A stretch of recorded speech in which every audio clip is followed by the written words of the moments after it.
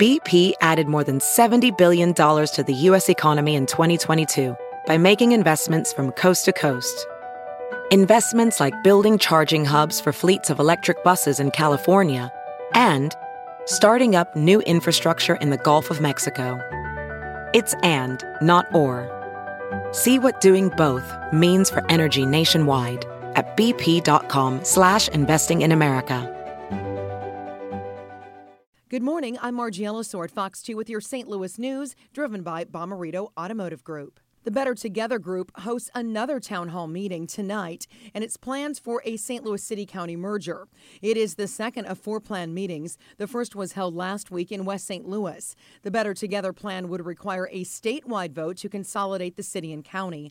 Supporters say it will strengthen the region. A few municipalities have gone on record, though, opposing the plan.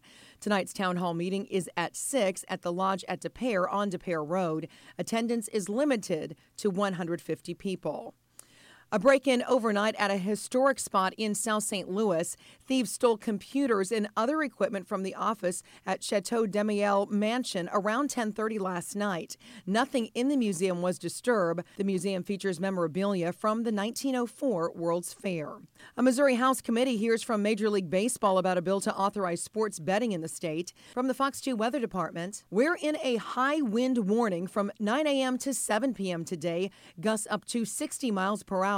Peak winds will be from 11 a.m. to 3 p.m., high of 66. Tonight, a little bit colder, a low of 35, and for tomorrow, cooler with a high of 48.